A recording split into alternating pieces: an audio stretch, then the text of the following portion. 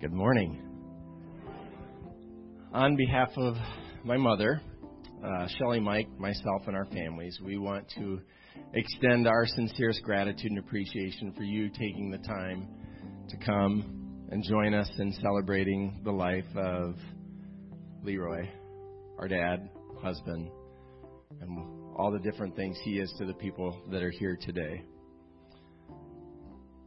Obviously, this building wasn't as big as we had hoped it would be, and so all the people that did want to pay their respects, both in person and in many different ways,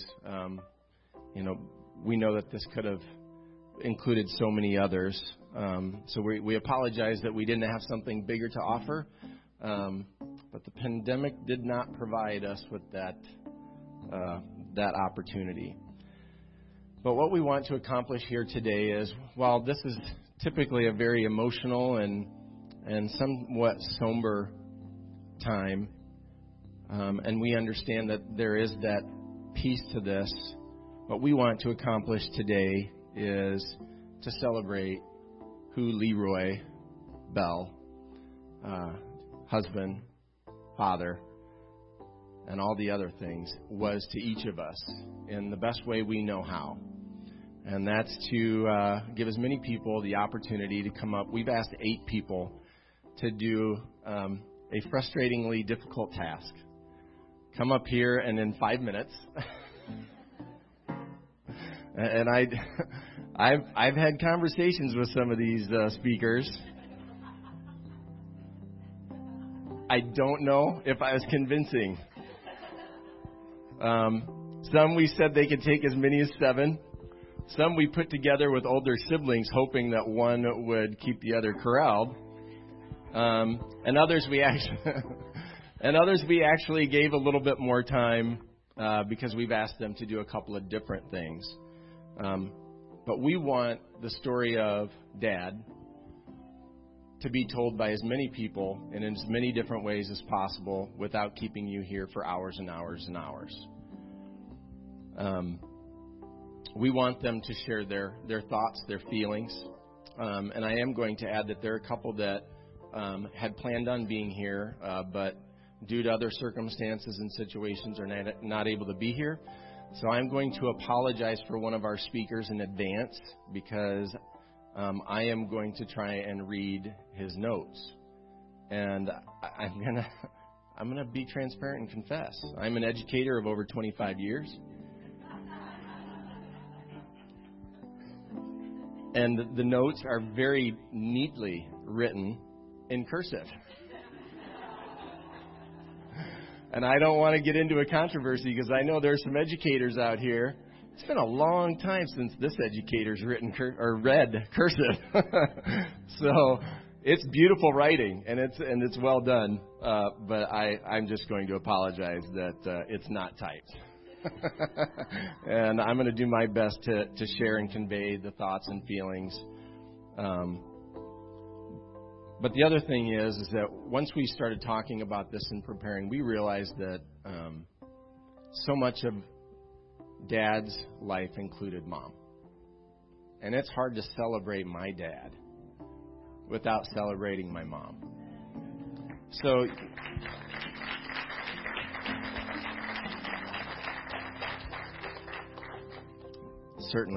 certainly well earned. So we've asked that the speakers speak on how Mom and Dad have impacted their lives and share those memories. Because Mom and Dad were an inseparable pair and a formidable couple, not just for each other, not just for their family, but for the kingdom of God. And I think you'll see that on full display today. So without taking any more time, because I could stand and because I've already gone past my notes, we've come up with a couple of songs. We're going to start with one, and then later on we're going to get into a medley of songs that my sister is going to introduce, and then we're going to end with a song. Because as most of you know and have been around our family, singing, music, isn't too far removed. So it wouldn't have been appropriate for us to not include that. And again, while this is meant to honor Dad, we certainly want to celebrate what we know to be true, and that is that our Father took one last breath here and the next with his Savior. And we want to celebrate a life that led to that hope and to that peace and to that promise. So if you would, and if you would like, if you're able to stand, we'd like you to stand and sing with us. Sing as loud as you want. And as you feel led, we're going to just enjoy the presence of God, talk about my dad, and hopefully encompass your memories and feelings about him as well.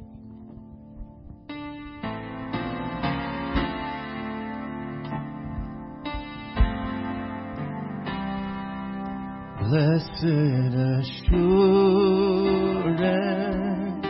Jesus is mine. Oh, what a foretaste of glory divine, heir of salvation, purchase of God, born of his Spirit, washed in his blood. This is my story, this is my song, praising my Savior all the day long. This is my story, this is my song, praising my Savior all the day long. This is my story, this is my song, praising my Savior all the day long. This is my story, this is my song, praising my Savior all the day long. One last time, this is my story. This is my story, this is my song, praising my Savior all the day long. This is my story, this is my song, praising my Savior all the day long, praising my Savior all the day long, praising my Savior all the day long.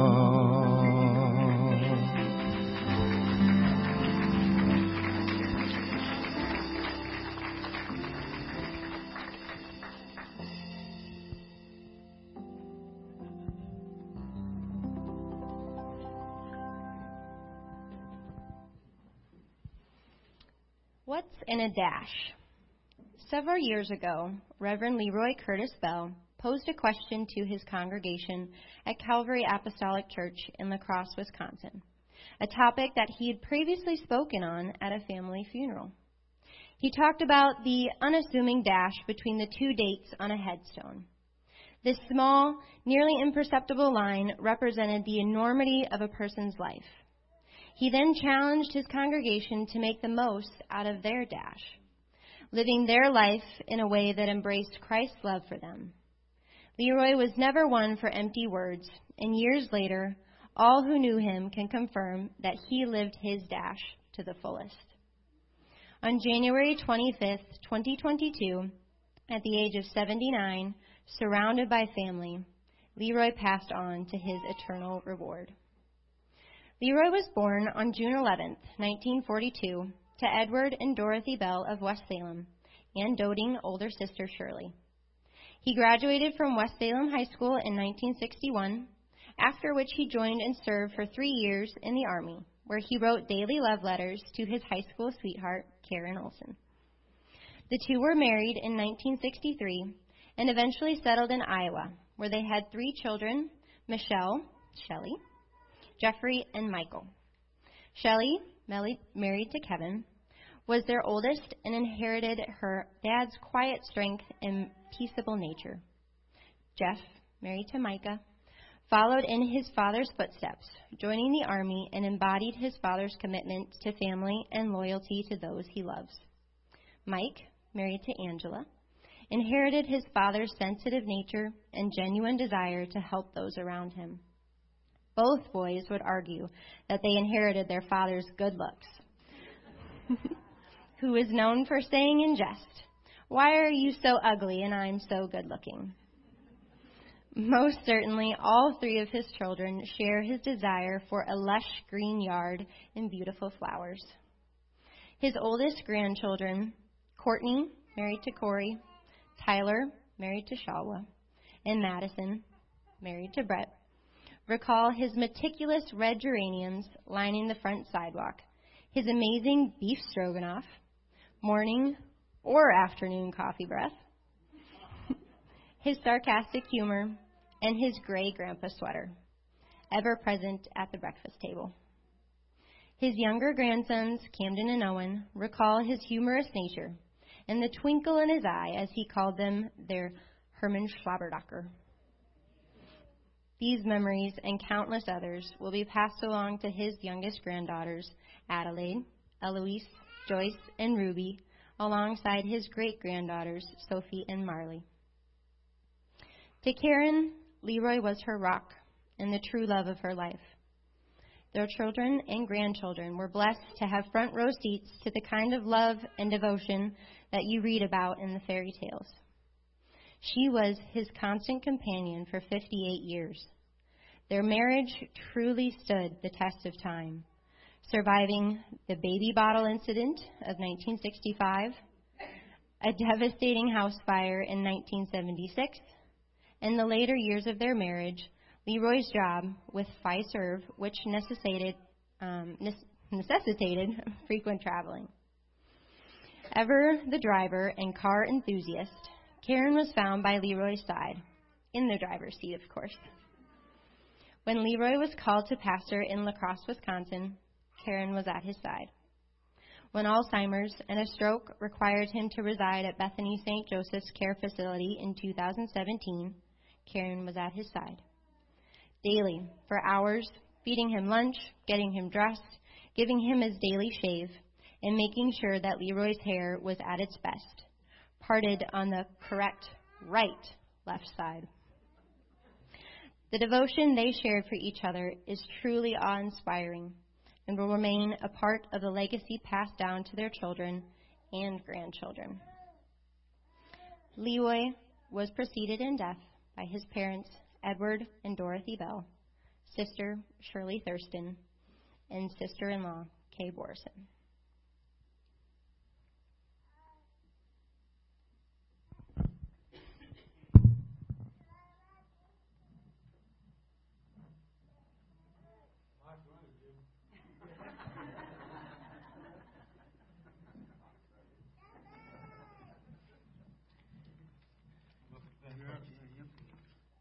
Okay.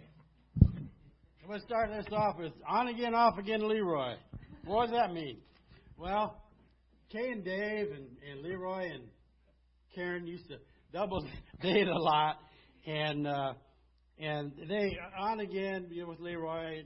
Sometimes he was the hit of the day, and sometimes he wasn't. And this went on, and I was gone from home, and so I didn't get to see much of it, but I knew it was still going on. Well, Karen and Kay decided to leave the nest and go up to Oscabel, Appleton, and work in a glove factory.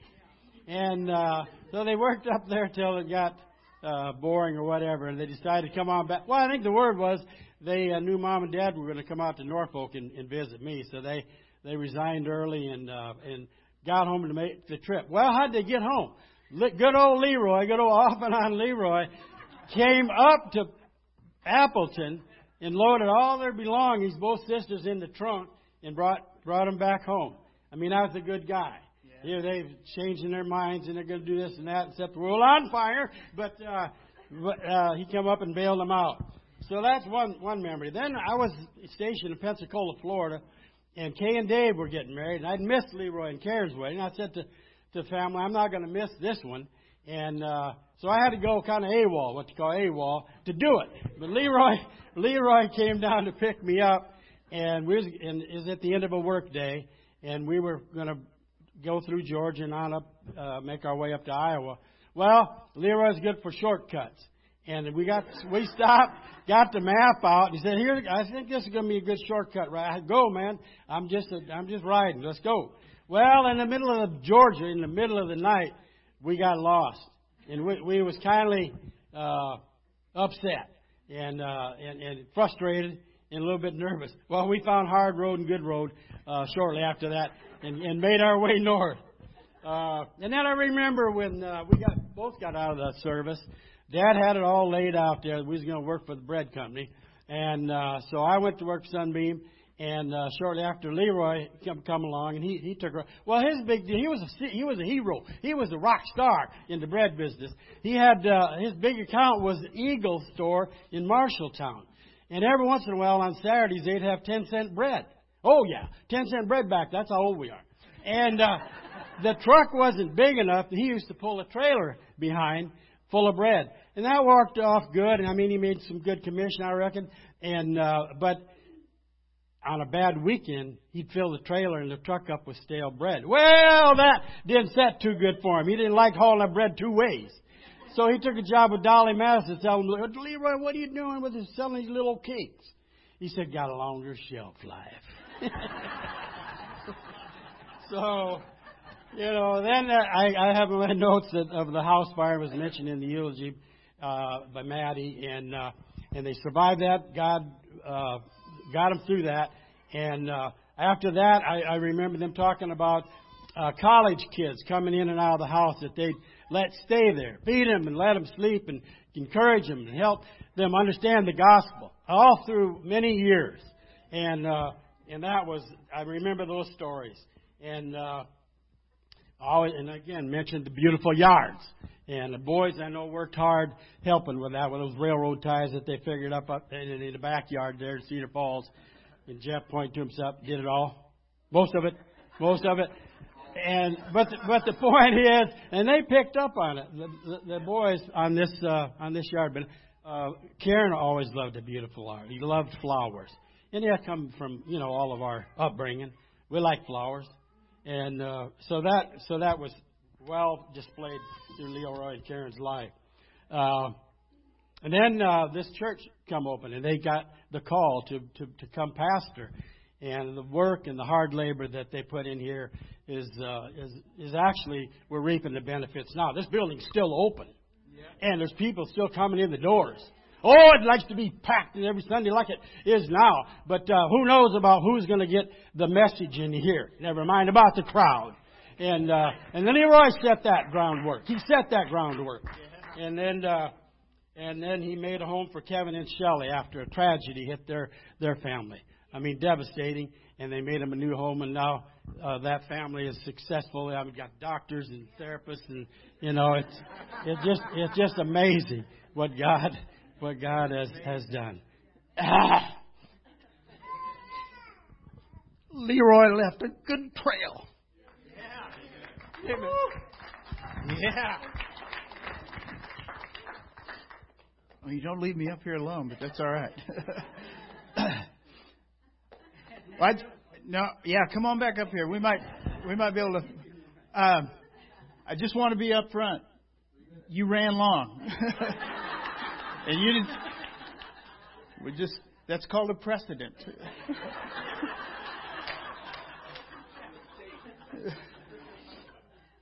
So my my memories begin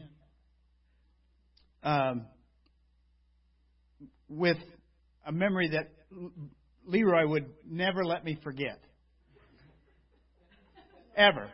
And it was regardless of who we were with or what the audience was, I was reminded that when I was really young, and I mean really young, he gave me a ride in his car. I mean, I'm really young. And he gave me a ride in his car down the driveway, I guess, right? Because, not to sound like a politician, but I have no recollection of these events, Senator. But he gave me a ride down the driveway, and I peed on his seat. So let's just get that out there. So when I was really young, I peed on his seat. So I was the ring bearer in Karen and Leroy's wedding. So they kind of helped me to be, to start my connection early that way. Dolly Madison treats, I'm telling you the things I remember, was excellent when he took that. I'm glad he kicked the bread business to the curb, because he used to pull up in that Dolly Madison truck in front of our house at lunch or whatever, right? And I was a little bigger. I was old enough not to pee on the seat.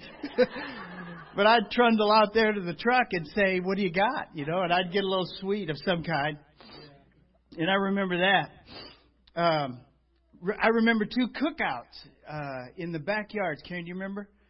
Shelley had the perfect birthday time, July 29th. Summertime's great time for barbecues, and we would always have the best steak fries and sweet corn in the backyards. I think maybe it started on M Street, maybe, and then I don't remember where it was, over by the Lutheran church where we all kind of.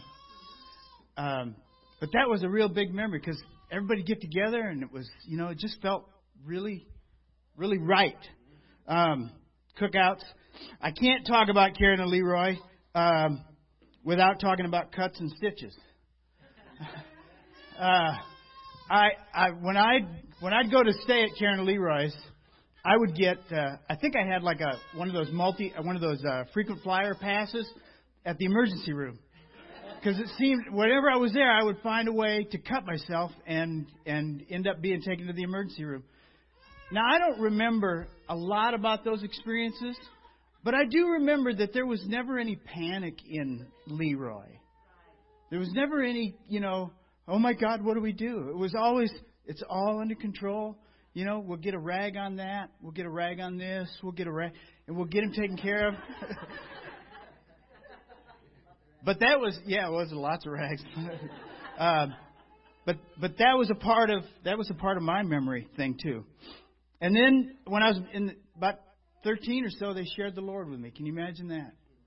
They shared Jesus Christ with me, and the gospel, and how they wanted me to go to heaven too. And for years, I got religious gifts at Christmas.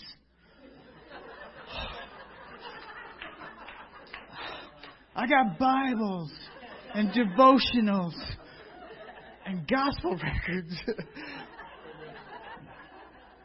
But they kept telling me about Jesus. And in keeping with the spirit of Leroy, when I was really young, he gave me a ride in his car, and I peed in his seat. They shared the Lord with me constantly. Then one day, told me about a job, and I know I'm way over, Jeff. He told me about a job in Waterloo, and I was lost as a snake. All right? I was lost as a snake. I'd been out of high school for 6 months, and I'd been fired out of 2 jobs already. And Leroy said, "Jim, there may be a job up here at the Waterloo National Bank. I can't guarantee you'll get it, but there may be a job." And I said, "I'll think about it, Leroy." Because I'd just spent 6 years getting religious gifts at Christmas. I knew what was up there. I knew what was waiting for me. And it wasn't a job. So I turned around and I walked away, and the Lord spoke to me, and if you've had him talk to you, you know his voice.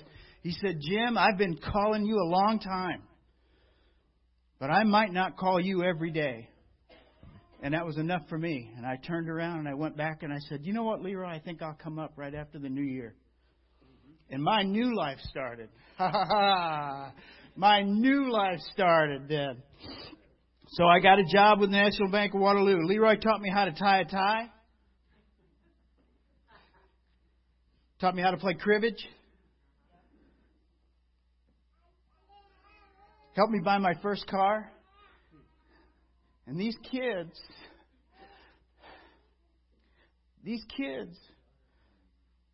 they shared their dad and their mom with me. They let me come into that house. I slept in that den for a year on that couch. And I wasn't just living there. They were discipling me. They were making sure that the faith that they had sown took root and stuck. And here I am. I'm 63 years old. And I'm still walking in His way because somebody told me about the good news. And when I was little, too little to know better, I peed on his seat.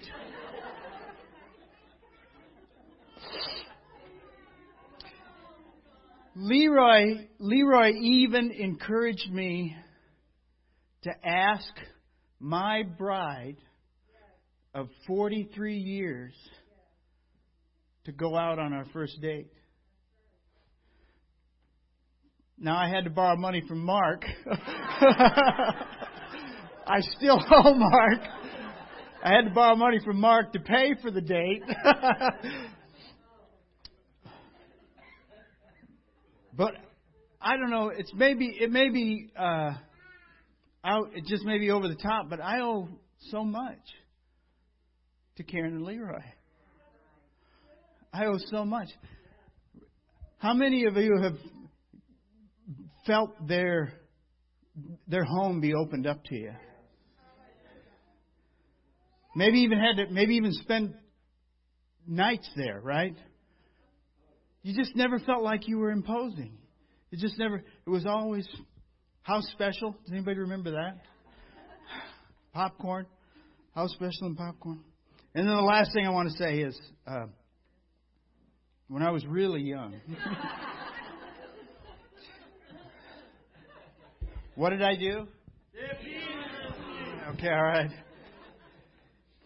He encouraged me to ask out, darling. We did. I want to finish. I want to close with this. And Shelley said, "No preaching." And I said, "Ha!" 1 Corinthians 3, Paul talks. He's talking to the church there, and he's talking to them. And he said, "Man, some of you are saying, oh, I'm of Paul and I'm of Apollos." It's like they're talking about trading cards. You know, it's like, well, yeah, you got saved by a good guy, but I got saved by the guy, right? You're from Paul. I'm from... But Paul says, who is Paul? Who is Apollos? These are just ministers of whom you believed. We may be able to live this life alone.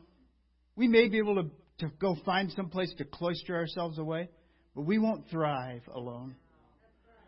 We need each other to be successful. He said, you're of Paul, I'm of Apollos. It doesn't matter. We're all together in the body. But I can say this, I count it a great privilege. I count myself as one who's of Leroy and Karen.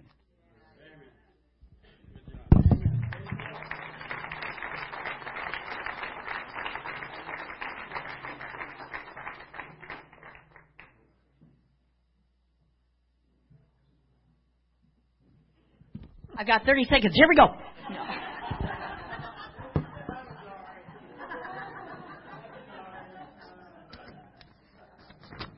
I don't know who put who in front of who, but bad idea. I should have been last. I brought my own prop. Karen knows. They don't make those Tinker toys like they used to, I'm telling you. Okay.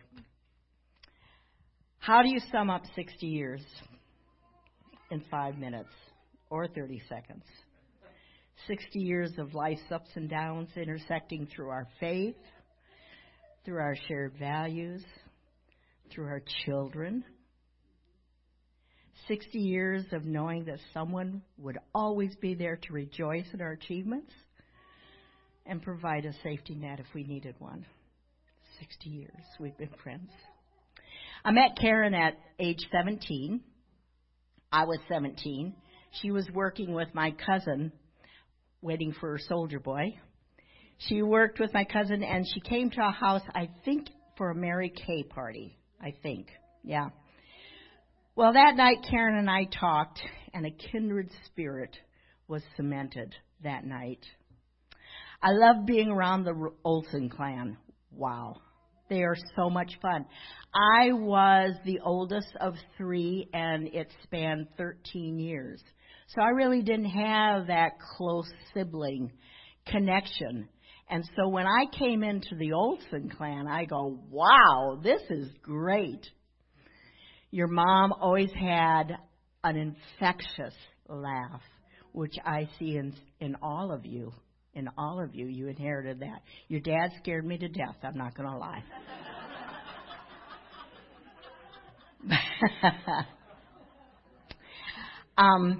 And so it was fun being around her and her family.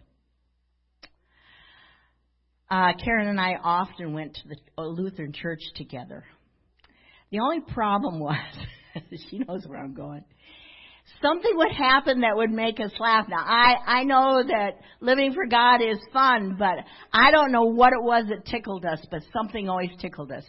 So Karen, when she laughs, in case you haven't noticed, she laughs like this. When I laugh, it's a big belly laugh. So I was so embarrassed. We changed churches a lot. We went to several different Lutheran churches. So Karen was waiting for her soldier boy to come home. But I was dreading that he would come between me and my best friend. But Leroy just accepted me as one of the family. He just like, okay, another one. We had so much fun. A lot of it generated by Leroy. We had water fights in Shelley's kiddie pool. We relaxed and talked on a warm March 31st. And we said, as we were sipping our tea, we thought, for the rest of our lives, we will say to each other, where were you on March 31st? And every March 31st, I think of that. Where were you on March 31st? We were at their house in a very warm summer day anyway. Bob almost burnt down your kitchen with unwatched popcorn pan. Remember that? Those were the good days. Those were good times. Good times. Before Bob and I married, Leroy challenged me to lose 5 pounds before Bob came to visit. The prize was a steak dinner. A week later, I didn't even give him a chance to save up for the steak dinner. A week later, I had lost the 5 pounds, and he delivered with a delicious steak dinner. For our wedding, they gave us a special present. Remember that? It said, do not open until you get to the hotel. That's curious. So we took our present, got to the hotel, opened it up, and wonder of wonders, it was a big box of homemade popcorn. And we sat there and crunched and munched and said, oh, thank you, because we were starving by that time. After Bob took his pastorate in Mason City, Iowa, it wasn't unusual for me to get a Monday morning call from Leroy. He'd say, is this the Hooternichecks? And I'd say, yeah, Leroy, how you doing? And he usually started by saying, we had a great service last night. And I knew that God had touched his heart with a message of encouragement for the Hooternichecks. And he did that quite often. But this Tinker toy, This is what I'm going to remember Leroy for the most, or at least the picture that I have in my mind. They too brought us to the Lord. In fact, Karen, once she got the Holy Ghost and once she gave her life to Christ, that's all she talked about. And at one point I said, Karen, if you don't stop talking about this Jesus, it's going to come, something's going to finally come between our friendship. But she didn't care. She was just relentless. And of course we came by, and we too are very thankful that she showed us a life. It has made a big difference in our families. We have lived the best life that we could possibly live because somebody said, I'm going to put giving you the gospel even before our friendship if we have to. So we would go visit them, and we'd start out playing 500, their favorite game. And finally it would just, put the cards away. We're just talking. And we talked and talked and talked into the wee hours of the night. Well, Leroy, he was kind of an early to bedder, early to rise kind of guy. And he could not handle it. And so all of a sudden would see that he had gotten a tinker toy, one of the kids' tinker toys, put his hand over the top, and he was leaning on the tinker toy, fast asleep. And that's the image that I have of him, is just we'd look over and laugh and just keep on talking. And he was there in spirit, I'm sure. Karen and Leroy mentored a lot of people. Their love overwhelmed people. There wasn't a stranger that came by them. Everybody was special to them. At least they treated everybody special. And we are all recipients of that. And I'm eternally grateful. God has blessed us, Karen. Our families, our life. It couldn't have been happier. It couldn't have been better because somebody shared the gospel of Jesus Christ to us.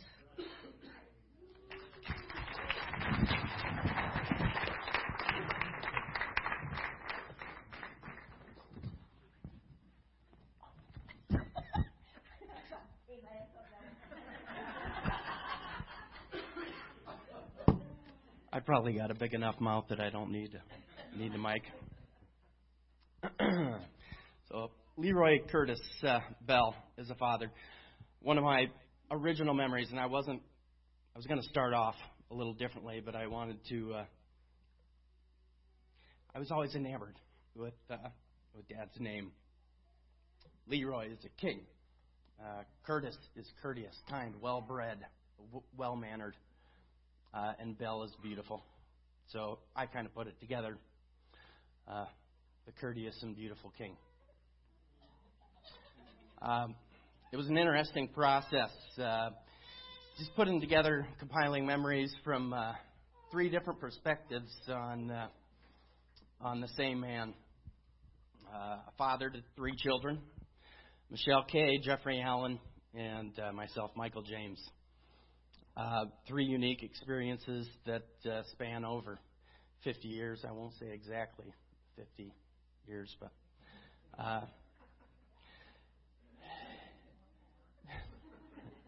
over 50 years. Firstborn, our sister, Shelley. Shelley's memories of Dad really were rooted in the early years. I talked to both of them. Just, kind of trying to get memories together that they had, and hers are rooted in when I was looking over them, they're rooted in the early years. Certainly for me, I don't remember half of them. And ironically, they involve food and ice cream. You realize that? After school, choir, band concerts. Shelley remembers going to the Dairy Queen 18th Street in Cedar Falls.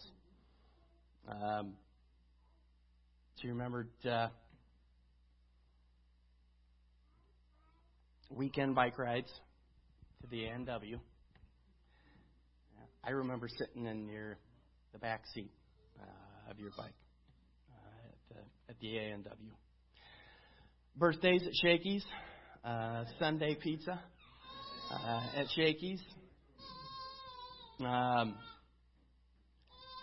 She remembered a lot of food. Dad would make Saturday. I think he kind of gave Mom a break. It seemed like on Saturday, making breakfast for the family. Sunday afternoon dinners was Dad. I've already heard spoiled on the beef stroganoff. Makes my mouth water every time I think that. He just made an amazing beef stroganoff, and we all loved it. After church, Donut Land.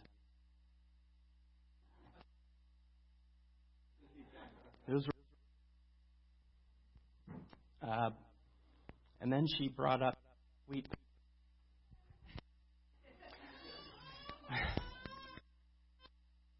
Had an Uncle Rich. He was labeled Uncle Rich, his dad's army buddy, and they maintained a friendship until Uncle Rich passed away just about a decade ago. Uncle Rich would send a gift basket every Christmas, and it would have fruit or certain meats and whatever. And this one year, it had a mix for buckwheat pancakes. And Shelley was to go to a skating rink birthday party. And Mom and Dad had made buckwheat pancakes from Uncle Rich's gift basket. And Shelley couldn't stand them. She would not eat them until she finished her buckwheat pancakes. She finished her buckwheat pancakes and got to go to the roller skating birthday party, right? She got to go. Lots of tears. Lots of tears. I recall a similar event with regard to peas and being able to go to the Friday night roller skating rink. Couldn't go, and I had my sister, brother, and my mom and dad. Dad cajoling me, finish your peas. And years later, after the allergist here in La Crosse found out I'm allergic to peas. They made my mouth feel funny. You know? They just thought I didn't like them. Buckwheat pancakes.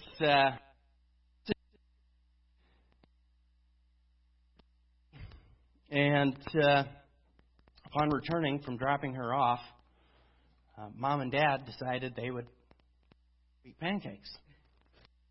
Bit into them, and they found out why she was crying.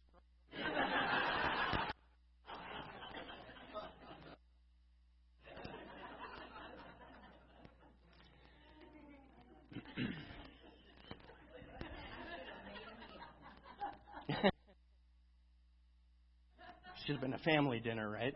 Yeah. Not all of her memories are, of course, rooted in food or those things. Shelley brought some of the leaner times in our family's life. The leaner. There was a fire that wasn't covered by insurance. Members. Des Moines Register paper route.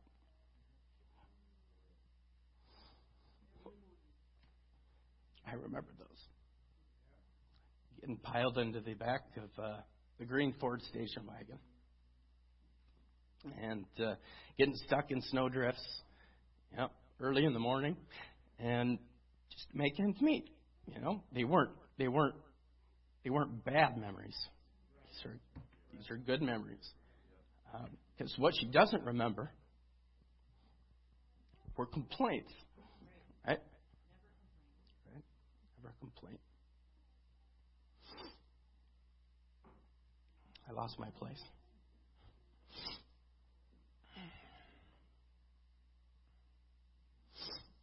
She remembers Dad taking her on the paper route, her own paper route, in the morning.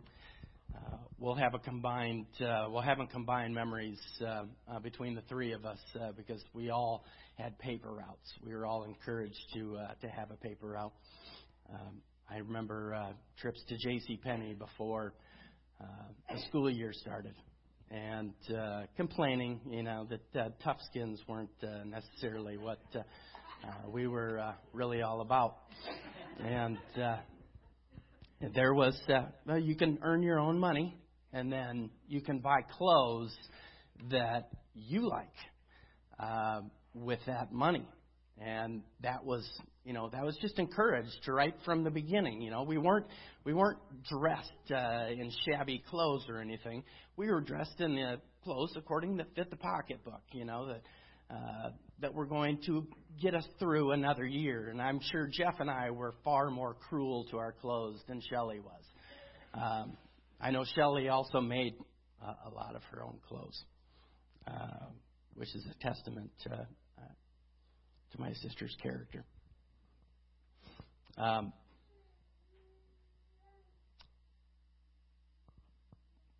We've already covered this morning.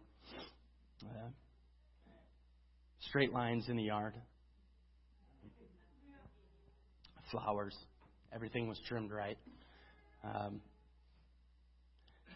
And that's kind of a good transition over to my brother, second born.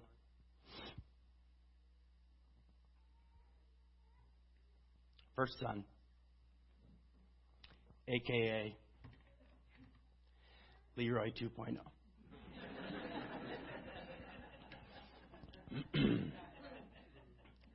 Our father's son. I say that with all respect. No envy, only admiration. One of the first things Jeff mentioned was Dad was a hero.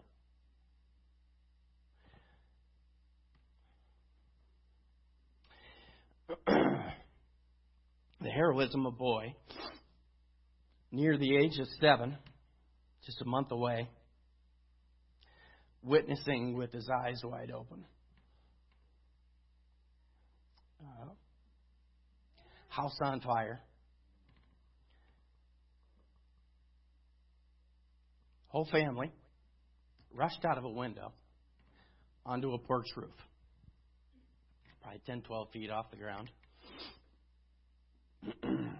Pastor's daughter in tow as well.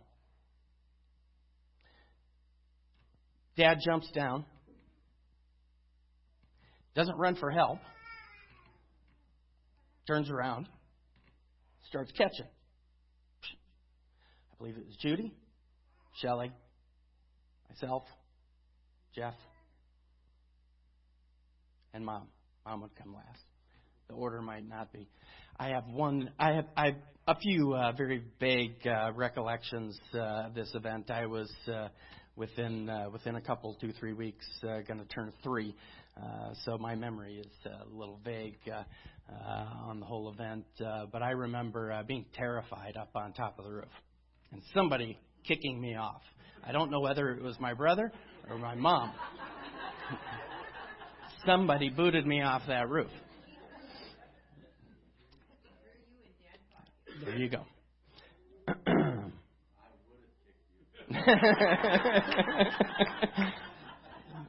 You did kick me. Yeah. You got plenty of opportunities in the future. Dad was a hero. Rescued the rest of the family. And then he didn't stop there. We had a cat inside the house, Pepper. And Dad rushed down to the basement, ripped open a pretty heavy-duty sliding glass door, and out shot Pepper. So the only thing really to perish in the fire were pictures, valuables, maybe some vermin. But the family and the family cat made it out alive. And this kind of starts my brother's memory of a man.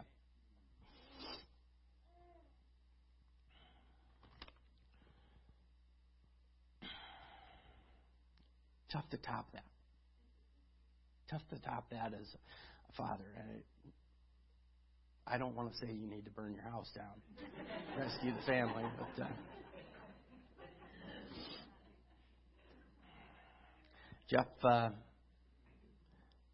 Jeff remembers Dad and his pets. I believe it was Tayo. Was a cat you wouldn't remember, but that was one of his pets. Pepper, Muffy, Max, Mittens, Indy.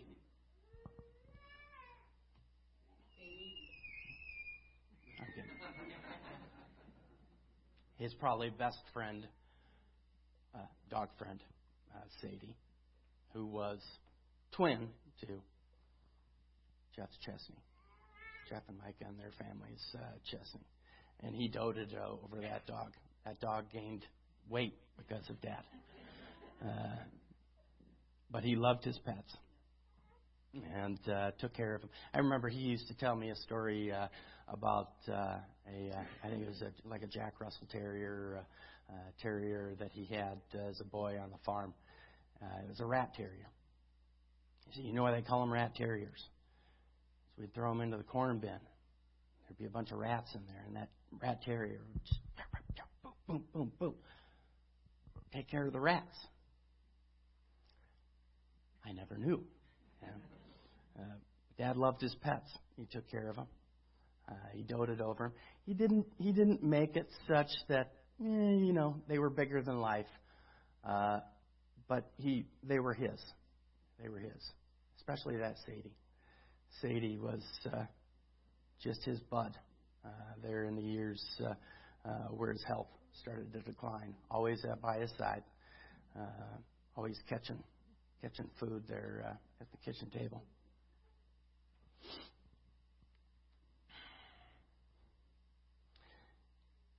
My Herman Schlabberdocker is stolen. But Jeff remembers Grandpa and his nicknames for the boys, and he had a lot of those nicknames. You remember Skeezix? Okay. Felix, Fred, and Ted. Jeff would have been Ted because Ted was tall and Fred was short. So I got the Fred.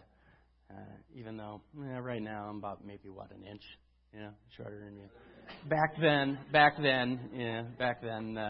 it was a little more stark. A very sarcastic humor. To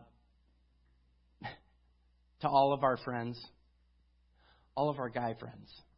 I don't think he ever said it to any girl that came into the house, but. Jackie, you probably caught it one of those times. How come you're so ugly and I'm so good looking? And the look on Friends when he asked this question is a little throw me back. Not quite sure. There wasn't a whole lot of good responses. There was just Dad kind of stone face, and he had an excellent sarcastic sense of humor. Projects. I know Shelley also remembers projects. We always had projects going. And it might account for the projects that we have. I now have a decade's worth of projects.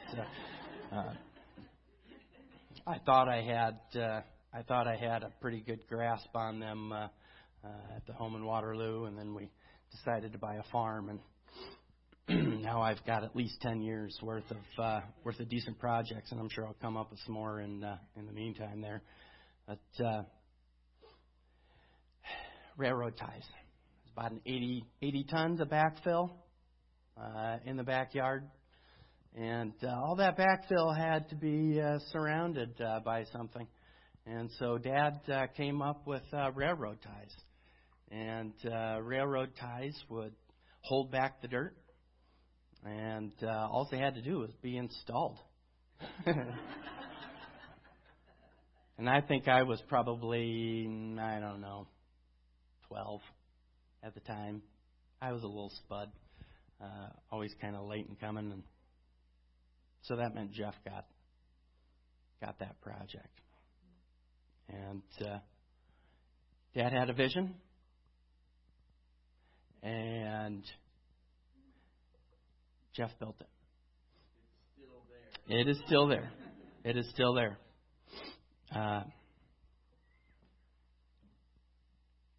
He wasn't just building beautiful gardens, though, was he?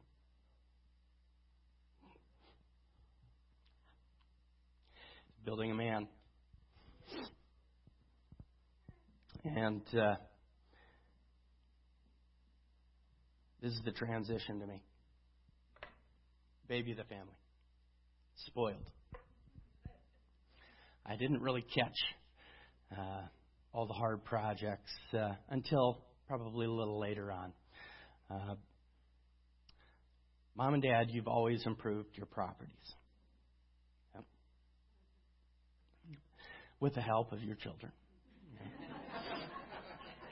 There's pretty decent landscaping on the house that will be gone in a month and a half or so. And Jeff and I tackled that. And it was, it's made them more beautiful. Right? But they weren't just building beautiful landscaping. They were building beautiful lives. And we have a lot of memories of working with Dad.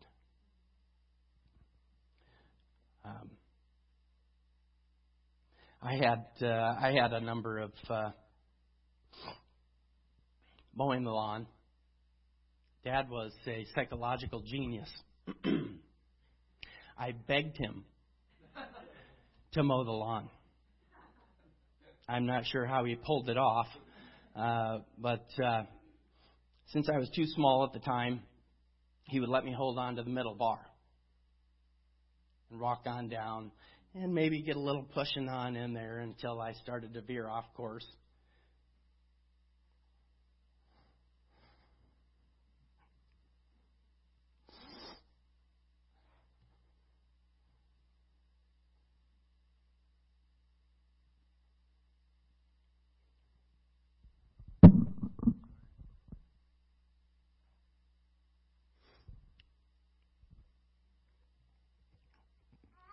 They need help out a little bit more.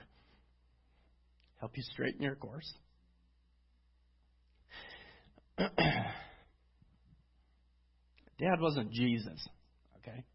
He was just a man, just like the rest of us. But he wanted to be like him. And he lived a life that was a very good one. Very good one. And when he got off a little bit, just kind of help you out. Get straightened back out.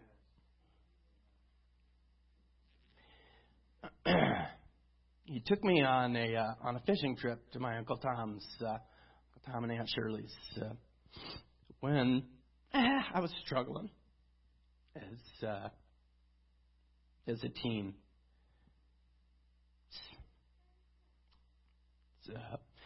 Just me and him went on up there and fishing with Uncle Tom. And I think we played a little bad golf on the golf course that they live on. That's a memory that I remember driving on up there, foot out the window. I caught a couple of bugs on my feet, and we're laughing. And it was just one of those. It was just one of those opportunities, one of those times that you remember. We weren't big on going out and doing all sorts of different fun things and whatever. Most of our really good memories, my good memories, are of working. But that was a beautiful memory that I had. Struggling a little bit, so Dad took me fishing, and it was one of those mowing lessons. I wrote a story in school about how to mow the perfect lawn. And I think Dad impressed lawn care on his kids. Fast forward probably 3 decades. And working on a bathroom in Mom and Dad's basement. Helped Dad out a little bit, and it was an empty space. So I love bathrooms. I put in a bathroom for him, and it took about a month to put that on in. And I remember one day, there's a couple of different stories out of this occurrence that I'll never forget. I remember Dad walking back and forth, and he was sick at this time, and he's walking back and forth. He probably walked past that bathroom entrance maybe a dozen times that day, and every time he walked past, he would make a comment about, I was going to clean that up, right? He's a very particular person. I used to think Mom was where we got our OCD, okay? And not too long ago, I was like, I had made the comment, hey, you're kind of, the reason why we're also particular, about everything. This needs to be in a certain place, and, things need to be square on a desk if they have square corners, I mean, that's just the natural fact. She said, I kept things right for your dad. He's the particular one. He's the one that we got this condition from.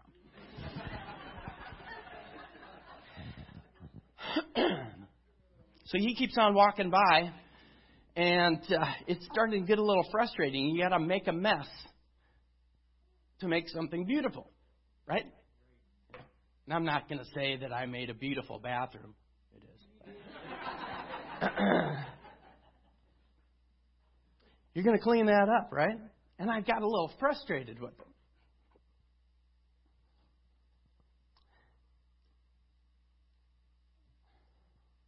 My Aunt Kay and my Uncle Dave were there this particular day. They're visiting family in the La Crosse area. And Dad and I kind of, Dad, come on, I got to make a mess. I got to make a mess. And this isn't registering with my father. And at the time, I didn't even really necessarily recognize the fact that he probably didn't know who I was. I was just a construction guy. But then my Uncle Dave took my dad on a trip. And I got to witness a very special relationship between my Uncle Dave and my father. They went on a drive back into Berry Mills. And that just calmed him down. They came back, and he was a new man. That was a very special memory. Uncle Dave, I paid attention that day. I saw how you worked with my dad, and he remembered you. He remembered your times together, and that was very special. Fast forward a few hours. This is a Wednesday, and Mom goes to Wednesday night service here. Dad wasn't feeling well that night, so he stayed behind, and I kept on working on the bathroom till probably, 7:30. maybe 8 o'clock, and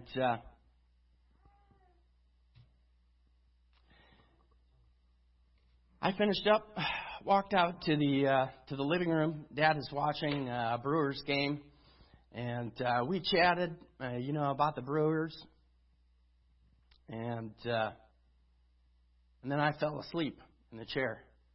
I was tired. Apparently, while I'm asleep, he calls my mother.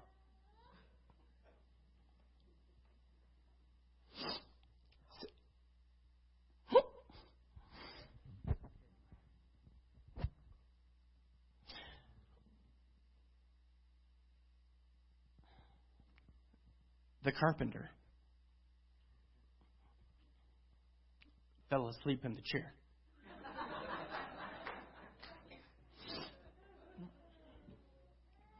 And I just wanted you to know that when you came in the house, there was this guy. Then she told me,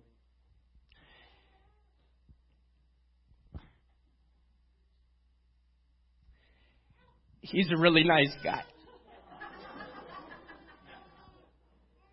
Which, a really nice guy,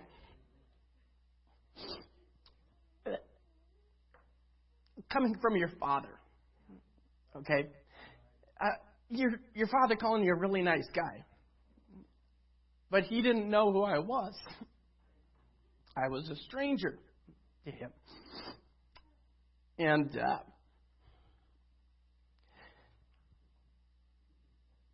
he thought I was a really nice guy. And that was something that we'd had words, that day. And Dad still looked at a stranger in his house, and he made the assumption or the assertion that this guy's a good guy. And I'll hold on to that for quite some time.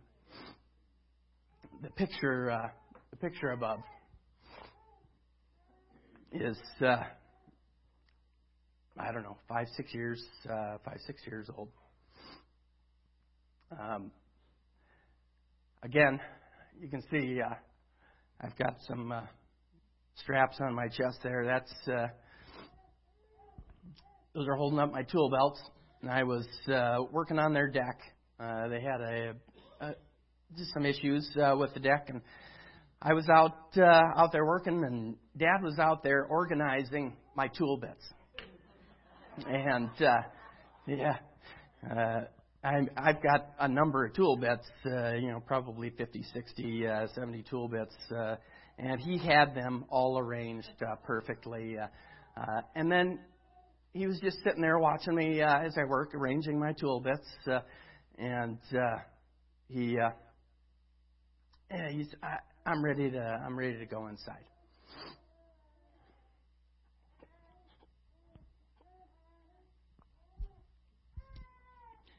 So we're walking in towards the kitchen, and you can kind of see the side of the house right there.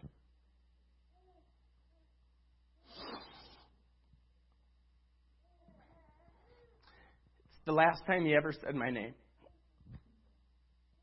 Probably about 10 seconds right before that picture was taken. I've never been so fast on the draw with my phone.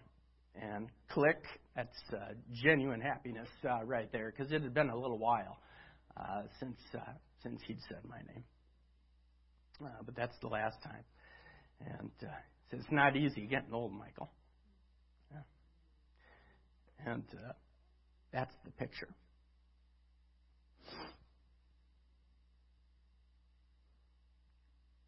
Working. He was always building. And even though he might not be doing the building, he was building.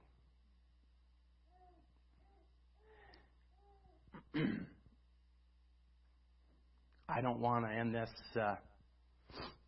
in tears. So, Dad had a sense of humor. He loved to laugh. He had a very distinct laugh. He would cry when he laughed. I've never seen my dad laugh so hard as he did when we were probably 15, 16. I was 15, 16, maybe 17 years old. Stephen Kepke had my dad rolling on the floor in the kitchen, doing an impression that I've never seen Dad. But he had a good sense of humor. Dad had a good sense of humor, and it was kind of a tongue-in-cheek sense of humor. And the best way I can describe his sense of humor, I think that's me. I'm getting told I'm over time, right? Was a joke that he would tell. It's called the big mouth frog. You're going to have to watch me on this, okay? Mark, do you know about the big mouth frog? Well, there was a big mouth frog around a pond, and he was a very curious frog. And he was hopping around the pond one day, and he bumped into a squirrel, and he said, "Hi, I'm the big mouth frog. I eat flies. What do you eat?" And the squirrel, chip, chip, chip. "Well, I eat nuts." You know. "Oh, well, that's nice." So he kept on hopping around the pond, and he runs into a bird, and the bird is tweet, tweet, tweet. You know, "Hi, I'm the big mouth frog. I eat flies. What do you eat?" "Chirp, chirp, I eat worms. Chirp, chirp, chirp." "Oh, that's nice." He keeps on hopping around the pond, and he happens upon a snake. "Hi, I'm the big mouth frog. I eat flies. What do you eat?" "I eat big mouth frogs." "Oh."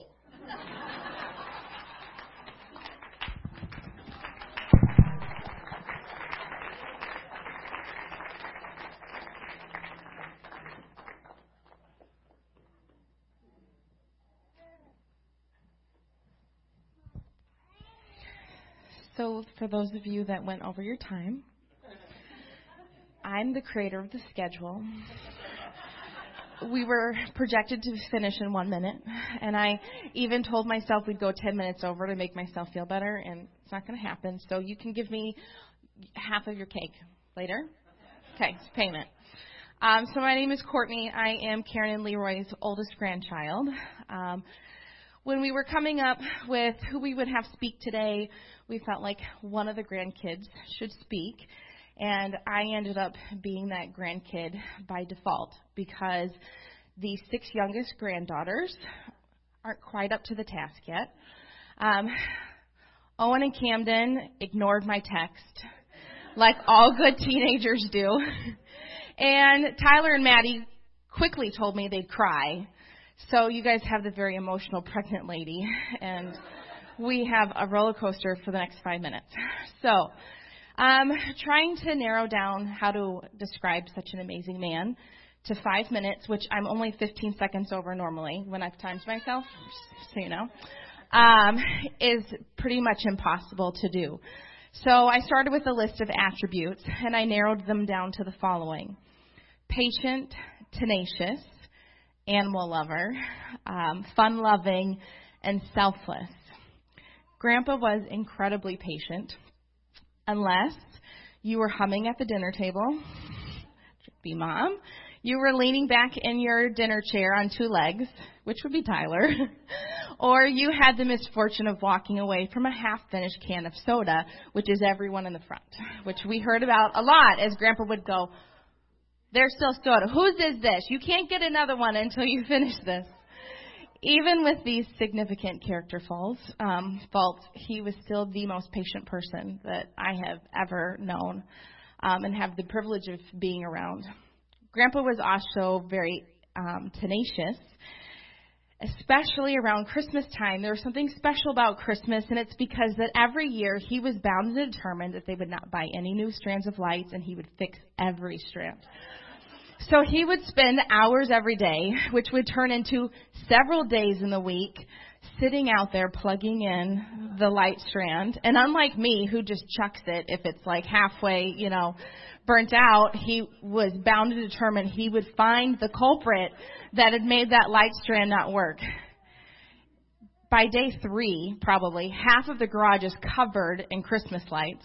Grandma's getting very frustrated because they have more Christmas lights than a Christmas store at that point. And she would always tell him, just throw it away, and I'm going to go down to Kmart, and I'm going to get new ones, which is what happened. But this repeated itself every year, because I'm pretty sure he never threw the broken ones away.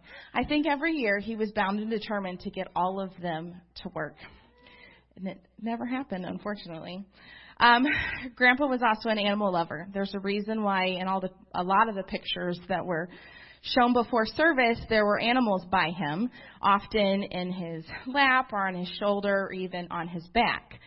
And animals just seemed to favor him. If the whole family was there, they would reject their owners like they meant nothing to them, and they would just gravitate towards Grandpa. And I like to think that it's because they knew that there would be this loving hand stroking their head, as well as 3 square meals of leftovers during the day. Grandpa was fun-loving. He loved to laugh and make people laugh. There was a certain sparkle that could be found in his eyes when he would nudge his grandkids, especially his grandsons, with his cane, or when he would watch Sadie, their beloved yellow lab, especially when she was doing something that she wasn't supposed to, which is pretty much how she spent her entire life. So, finally, Grandpa was selfless. I heard it told that when Grandma and Grandpa got their last truck, which was the Dodge Dakota, right? Grandpa was heard telling family members who were in the truck, you know why we got this truck, right? Okay. He's like, listen to this engine. And it was that sweet revving sound of the engine. If you knew Grandpa, he could care less. Like, that's not him.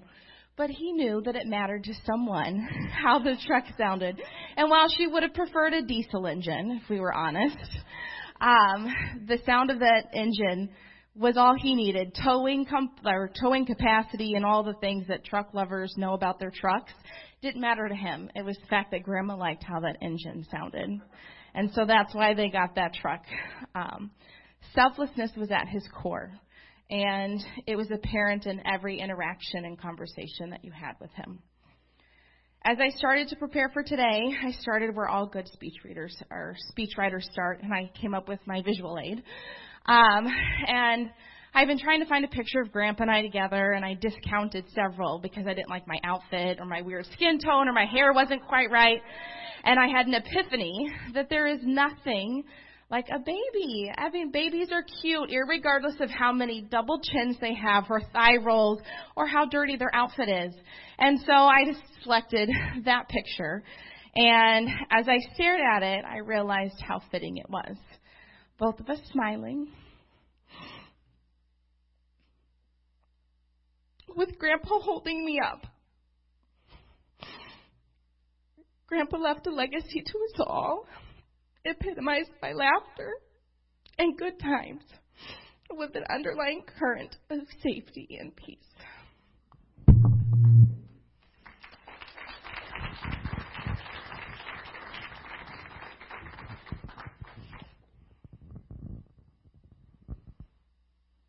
Thank you.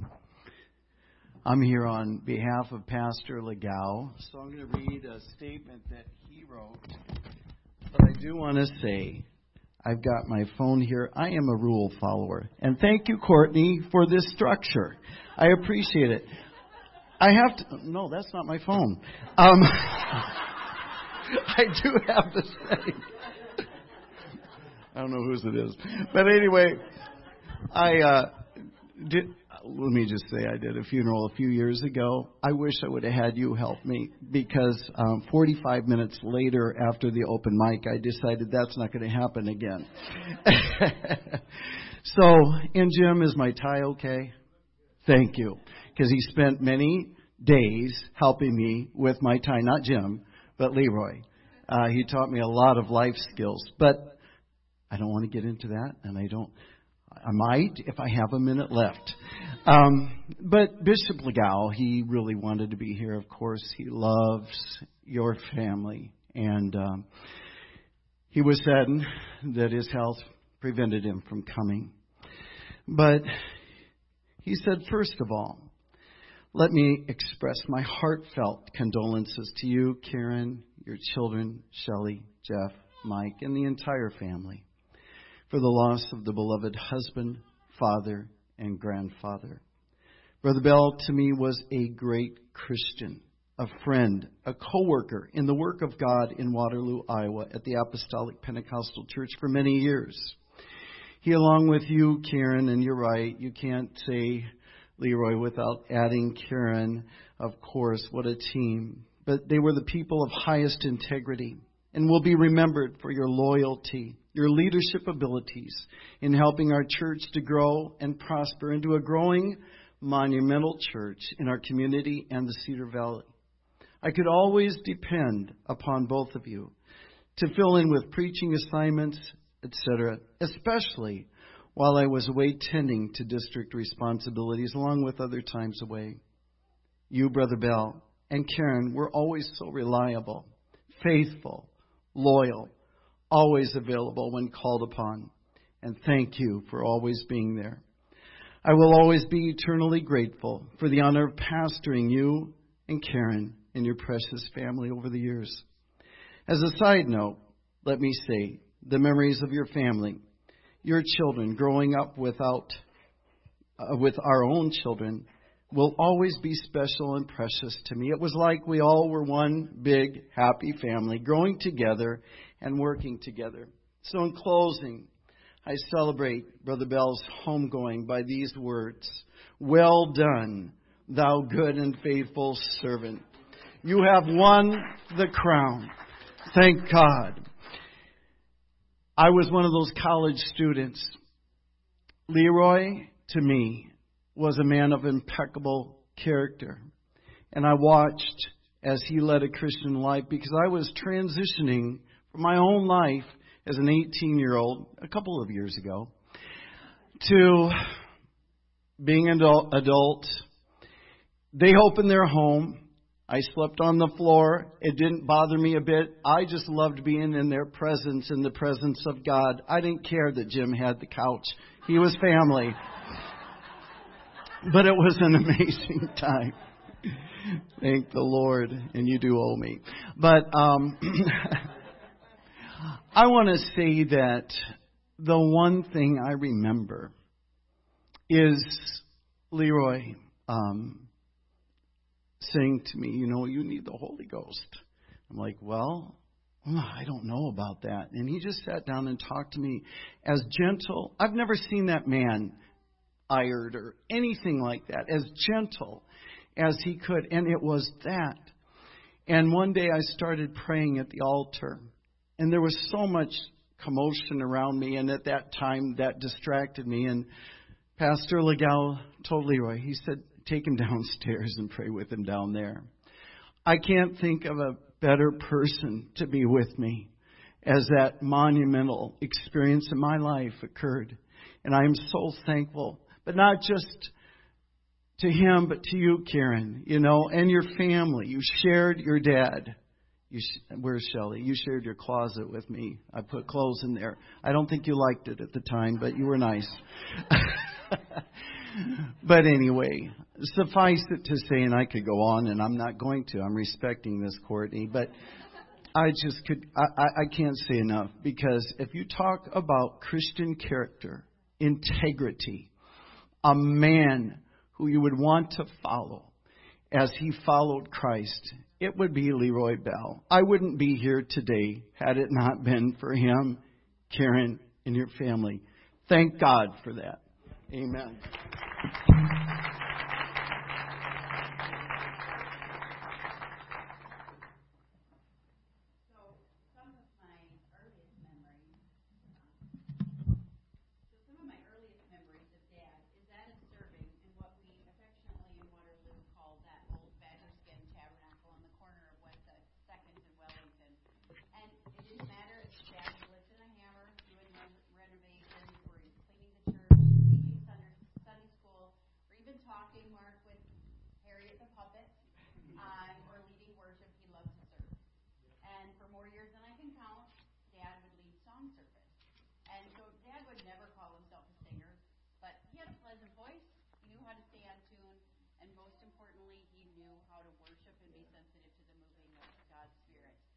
can still picture him, and there he is up there, clapping his hands, and not just a little clap, but one accompanied by stomping his foot to the beat of the music. And he loved to sing the old hymns and the old choruses, and he loved to sing of the day when he would meet his heavenly Father and enter into his reward of a life that was fully devoted to serving his Savior. And he loved to sing about what a day that will be when we all get to heaven, and how much he wanted to see him and look upon his face.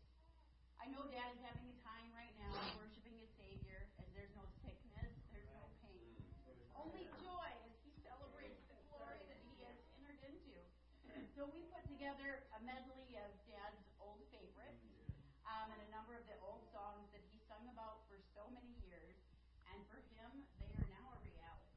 So join us as we sing. If you want to stand, let the blood flow. Go ahead and do so.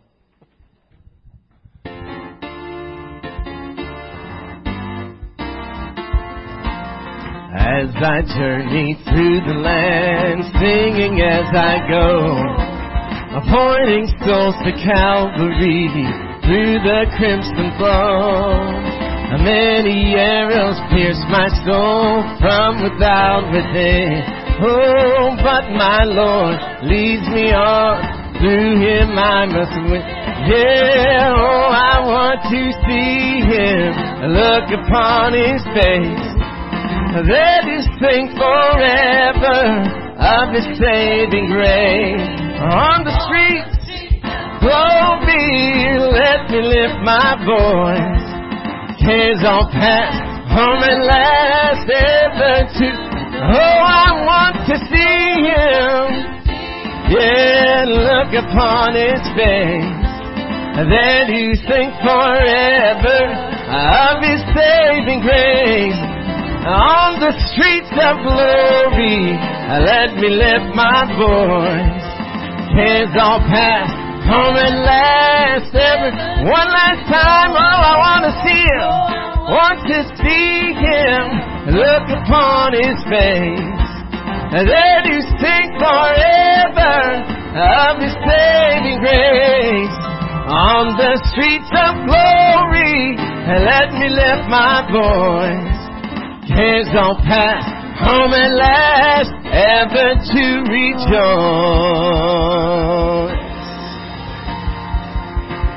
Sing the wondrous love of Jesus.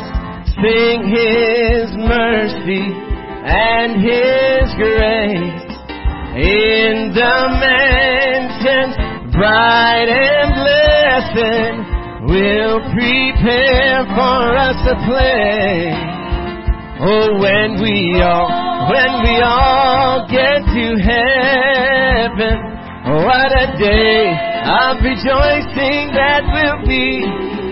Yeah, when we all see Jesus, we will sing and shout the victory. Sing it again. When we all get to heaven, what a day of rejoicing that will be.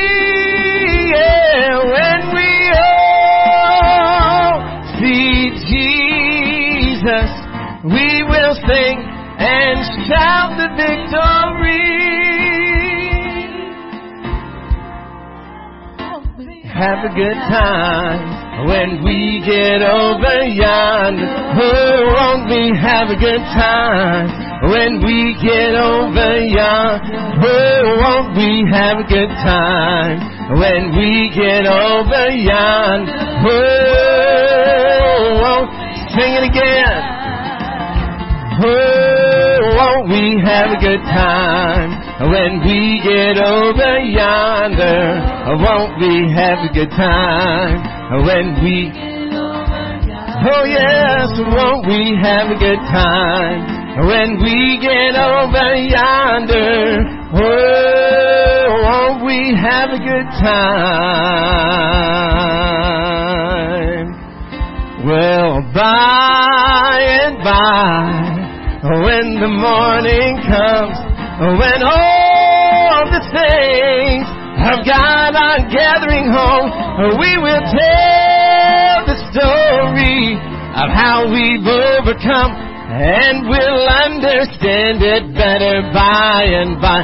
Oh yes, by and by.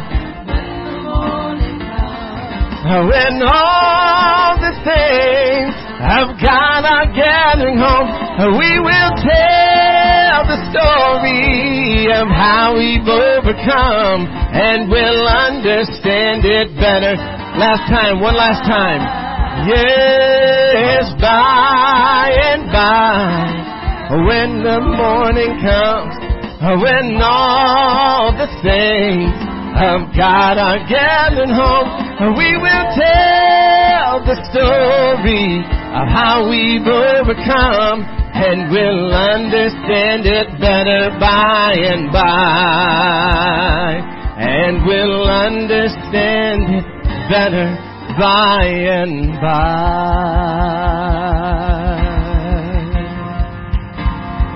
There will coming a day when no heartache shall come, no more clouds in the sky, no more tears for us to dry. All peace forevermore on that happy golden shore. What a day, glorious day that will be. Oh, what a day that will be, when my Jesus I will see, when I look upon His face, the one who saved me by His grace, when He takes me by the hand and leads me to the promise. What a day, glorious day that will be. There'll be no more sorrow there, and no more burdens for us to bear. No more sickness, no more pain, no more parting over there. And I shall be with the one who died for me. What a day, glorious day that will be.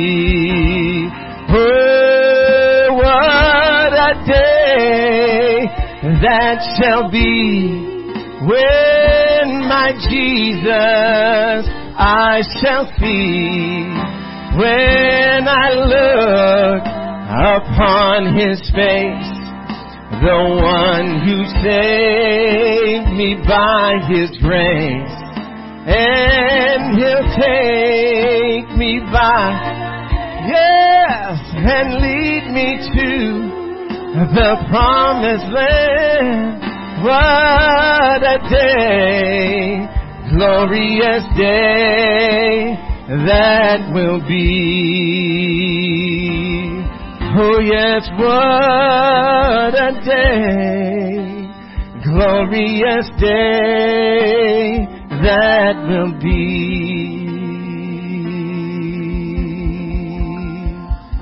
Thank you, Jesus. Thank you, Jesus.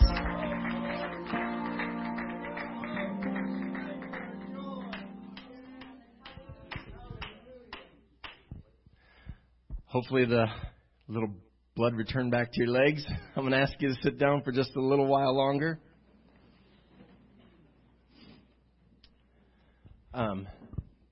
I am up here on behalf of Terry Rappich, and his wife Sonia. And I'm just going to add a quick personal note to this. We had asked Terry to speak because of what they meant to Mom and Dad as they resurrected, for lack of a better term, the church here in La Crosse. And you can do a lot of things on your own. It takes longer. It's a lot harder. But when you have somebody that can come alongside you, share your vision and your passion and your desire to do something, it makes a whole lot of difference. And I know that Terry and Sonia meant a lot to my parents. And I think by reading what Terry prepared, they meant a lot to him. So I'm going to do my best to read cursive. Oh, what a shame. Yes, Mr. Bell can do this. So, from Terry, I will forever be thankful that God called Pastor Bell and Sister Bell to La Crosse. I feel double blessed to have been able to spend many hours with Brother Bell. He not only was my pastor, but became my best friend. Sonia and I met Brother and Sister Bell in the fall of 1906, our first church service together in a community room at Valley View Mall. I had attended church for most of my life, but hadn't attended church for over 16 years. Sonia and I both felt in one of our first services, we felt God in a very special way and looked forward to our next service. Soon, God refilled me with His Spirit, and on January 5th, 1997, Pastor Bell baptized Sonia in Jesus' name, and she received the gift of the Holy Ghost. It was just the four of us for several weeks, and then a number of families began to join. On February 15th, 1997, Brother Bell married Sonia and I in their living room. A few more people started coming, and we began looking for a permanent building. Brother Bell located this church, and we looked at it together. It was in need of a lot of work, and I suggested we look at something else. I'm going to put my finger here because I can offer a very personal perspective to this. When my father, we were up here one weekend, and when he showed us this church, and let me take this, when he showed us this building, because I've seen storage facilities in cleaner, better condition than was this building. It was in a very sad state of affairs. But it goes to show that there was another part of my dad that he always had a vision for something. So back to the script. That's when I found out Brother Bell not only had faith, but he backed it up by works, and many works. We purchased the church, which included a lot on the house next door, so that green space next door. We both were working full-time jobs, and we spent our evenings and weekends working on the church. God had to be giving us the strength as the hours became weeks and months. We had breakfast many Saturday mornings together. He always had an egg omelet and always asked for salsa. I tried salsa on my omelet, and to this day, I have salsa on all my omelets. Some very special memories I had were just when we discovered there were a lot of pigeons. Disclaimer, this has been pretty much PG. This might be PG-13, so a lot of pigeons in the church steeple. To get rid of them, we had to climb up there. I had my pellet gun, and Pastor Bell had a paper grocery bag. It was a long way up there.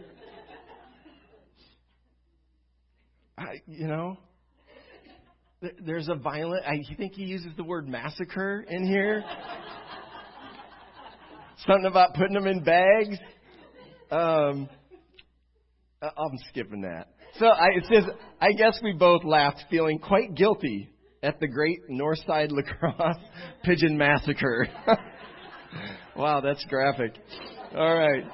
Another special memory I have is when we bought our little blue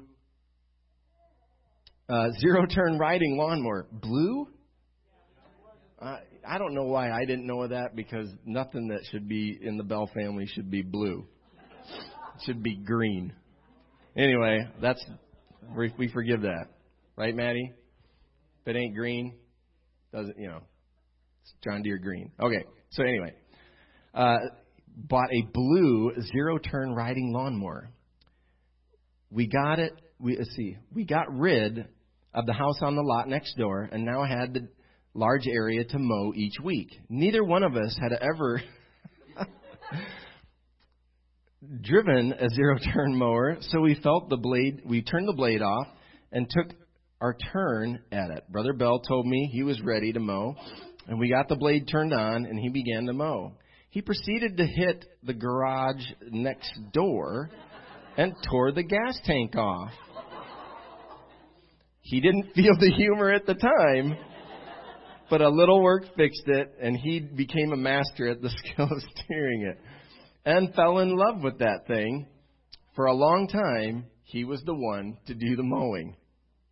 When most of the work on the church was finished, Brother Bell and I spent a lot of our mornings together, first praying and then knocking on doors, taking turns talking and inviting people to church. The church began to grow. Kevin and Shelley moved to La Crosse. Shelley became our piano player. We got a different piano, and the piano that came with the church, we gave it to a church in Toma. Brother Bell and I loaded that piano in my truck, just the two of us, hauled it to Toma, and unloaded it, just the two of us. Now, if I'm remembering that piano, it was a big piano. All right. We're supposed to be done now. That's my phone. Brother Bell and I went to several men's retreats together and always shared a room. On the way home, I had fun teasing him about snoring. Brother and Sister Bell and Sonia and I went to many midwinter camp meetings together in Oak Creek. Sister Bell always did the driving. That's the second time that's come up. More time together. We always loved our time together and always had a wonderful time.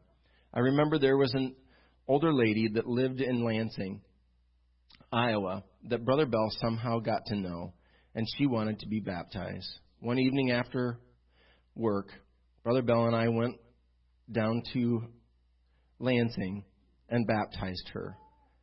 Another special time together. I was a self-employed building subcontractor, and Brother Bell set up my bidding and billing format for me on my computer.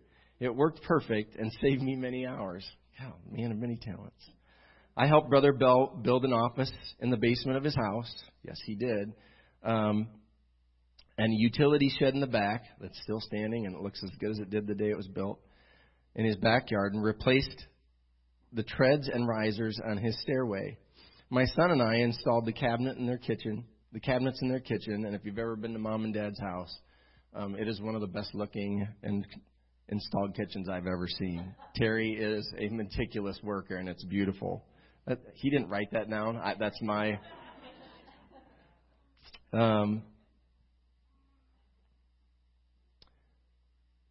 He called me once because the recoil rope starting on his... This is Dad. Starter on his push mower was jammed, and he called and asked if I could come over and look at it. He showed me that the pull rope was stuck. I gave it a hard hit with my hand, and the top recoil went back and was fine. I remember Brother Bell looking at me, and he said, "For heaven's sake, I could have fixed that myself." Then in 2001, Brother Bell and Sister Bell helped me with one of the hardest years of my life. In the spring, I was diagnosed with prostate cancer. On September 11th, Sonia and I were with my mother in an Appleton hospital and watched the second plane hit the second tower in New York City, and then listened to the doctor come into the room, tell us my mother was full of cancer and treatment would only prolong the inevitable. On September 29th, she passed away, and on October 24th, I endured a very painful prostate surgery. Brother Bell was with me at the hospital, praying for me, assuring me everything was going to turn out for the good. God was surely with me. Later, my dad passed away. Through that entire year, I remember Brother Bell often telling me to stay strong in the Lord, that everything was going to work out to the good.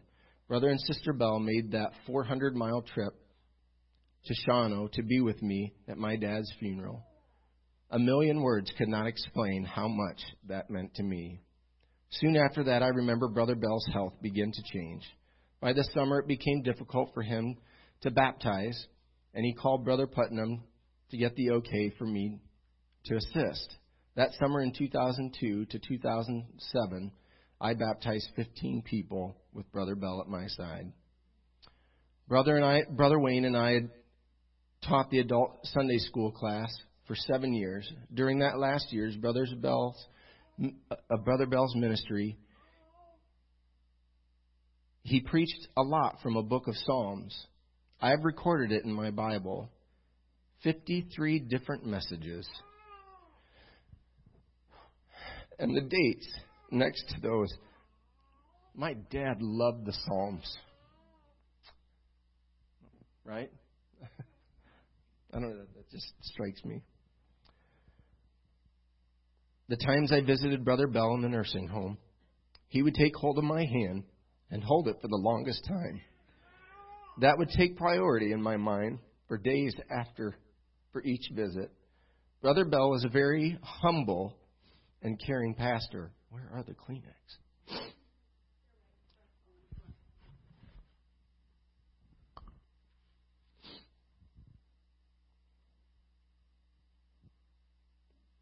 He was very knowledgeable in God's Word, and I valued very much his common sense. He was a wonderful pastor, and he truly was my best friend. As I get older, I realize we need to value every special moment before it becomes a memory. It's a beautiful statement. I probably could write a 1,000-page book on everything Brother Bell and I did together. During his lifetime, he probably even could have been accused of being a very handsome man. To know him surely was to love him.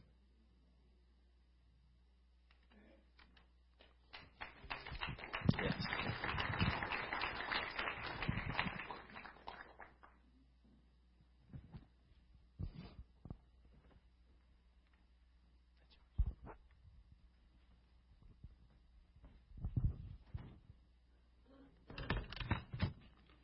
Well, what can you say about a life that is so great?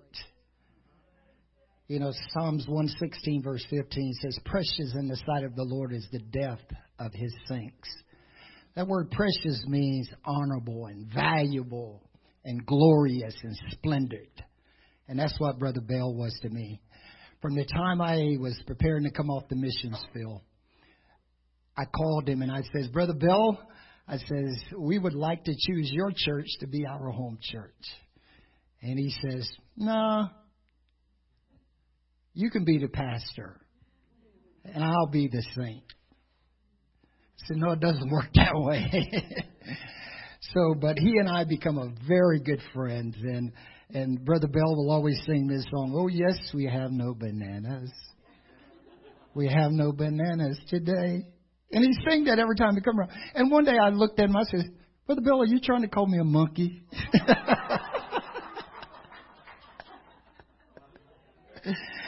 But he and I, we had some great times together, you know. And as I was praying, you know, about this whole situation, you know, and I asked the Lord, what should I say about Brother Bill?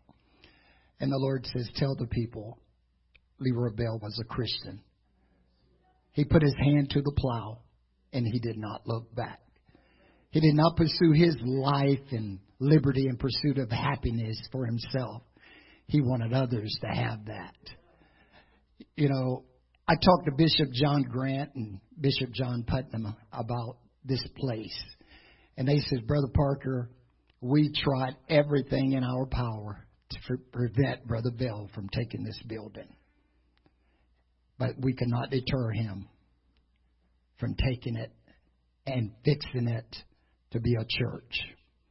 And I am thankful for a man as Leroy Bell was to come here, him and Sister Bell, and to build this place back again. Because I had the opportunity to baptize my grandson in that tank right there because of them. And I am thankful for all that they have done. So, Sister Bell and the family, I want to present a certificate of honor. This flag is presented to you in the official flag of the United Pentecostal Church International and was flown over world headquarters in Weldon Springs, Missouri. Reaching the people of this world with our message is the vision that has drawn us and bound us together. On behalf of General Superintendent David K. Bernard, the Executive Board and General Board, the officials of the United Pentecostal Church International, and our grateful ministers and saints, please accept this flag and certificate of honor for your family as a symbol of our appreciation for faithful and dedicated service as a minister of the gospel of the Lord Jesus Christ by your loved one, Reverend Leroy Curtis Bell. The scripture says, Blessed are they that mourn, for they shall be comforted. Matthew 5:4. The Lord bless thee and keep thee. The Lord make his face shine upon thee and be gracious unto thee. The Lord lift up his countenance upon thee and give thee peace. Numbers chapter 6, verse 24 through 26. Presented by Rufus Parker, Calvary Apostolic Church, April 30th, 2022.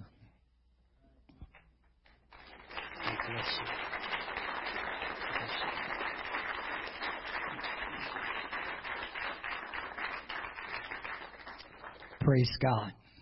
Amen. Isn't God good? Praise God. And Brother Bell definitely epitomized the Christian motto, the whole gospel to the whole world by the whole church. Amen. Amen.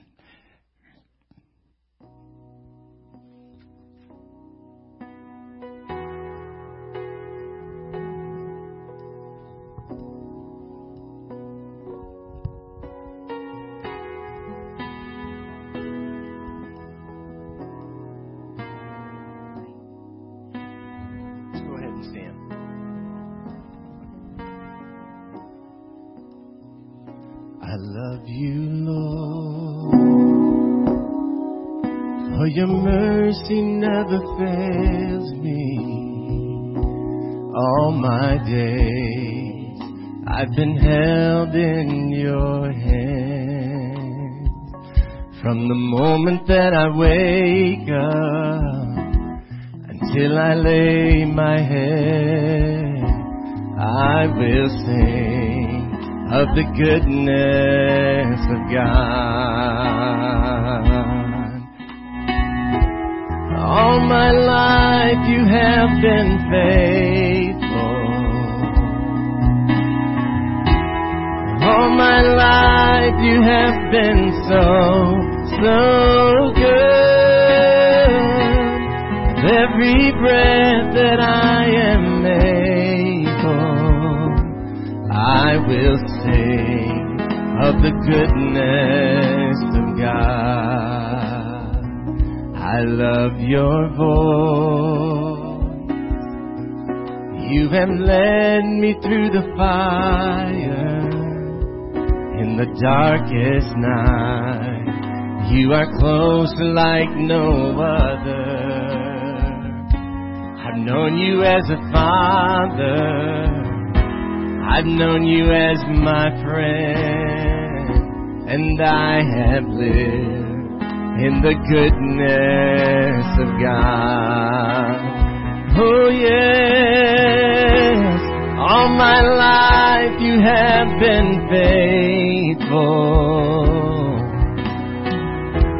And all my life you have been so good. With every breath that I am able, I will sing of the goodness of God. Sing it again. Oh, and all my life you have been faithful. Yes, you have. And all my life you have been so good. With every breath that I am able, I will sing of the goodness of God. Yes, your goodness is running after, it's running after me. Your goodness is running after, it's running after me. With my life laid down, I surrender now. I give you everything. Your goodness is running after, it's running after me. Sing it again. Your goodness is running after, it's running after me. Yes, it is. Your goodness is running after, it's running after me. With my life laid down, I surrender now. I give you everything.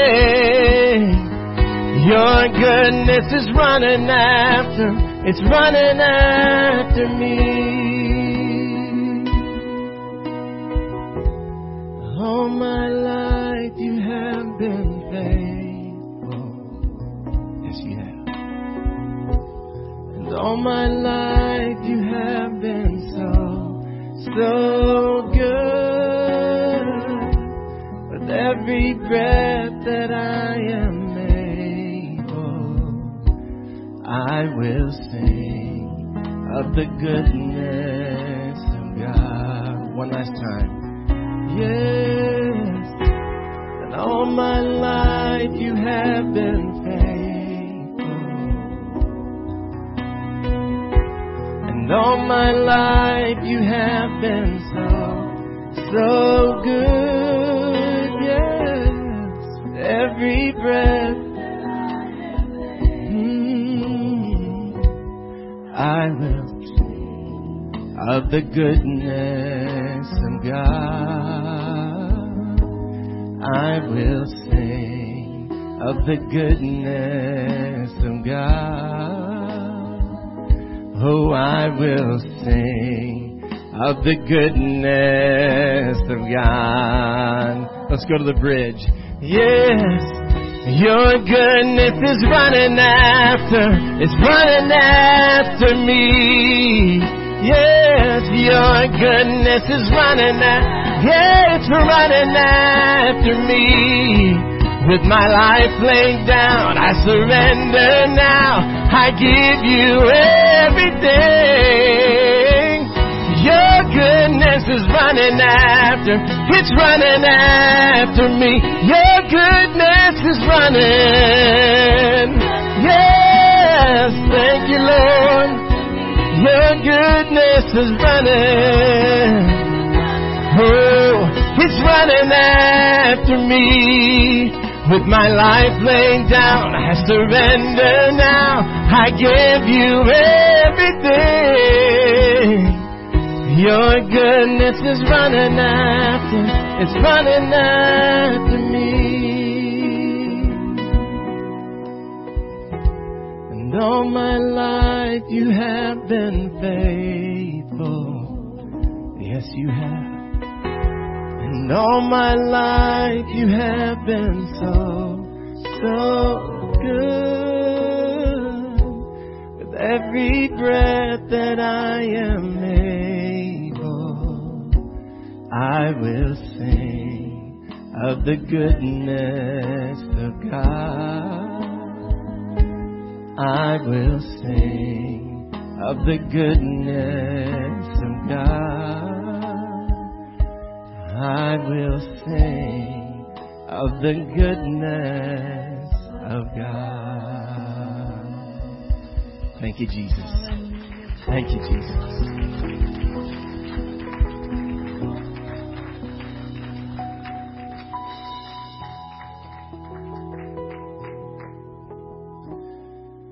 Well, thank you for being here. Thank you for taking the time to be with us. I hope that the things you heard here send a very clear message that while we will terribly miss the presence of our father, husband, grandpa, friend, we know that to lead this life with the hope of Jesus Christ is only to make one step from here to where we now get the hope of eternity, to someday those that are gone and ahead of us, we will see them again in a life of perfection, beautiful design by a Savior and a God that loves us so much that He gave us the opportunity to come and be with Him. Not a God of judgment, not a God of condemnation, not a God of works or perfection, but a God of opportunity, of love, mercy, and endless grace. And if you don't have that, I invite you to find somebody that will share the love of Jesus with you. It is real. It is as real as us standing here, and there's nothing like it in all the world.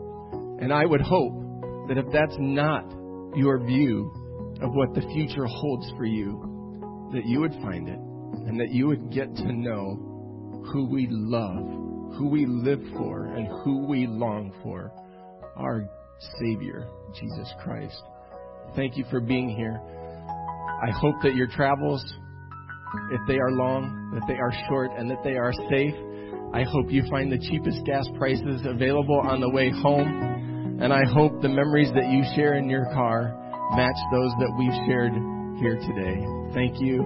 God bless you, and have a great day.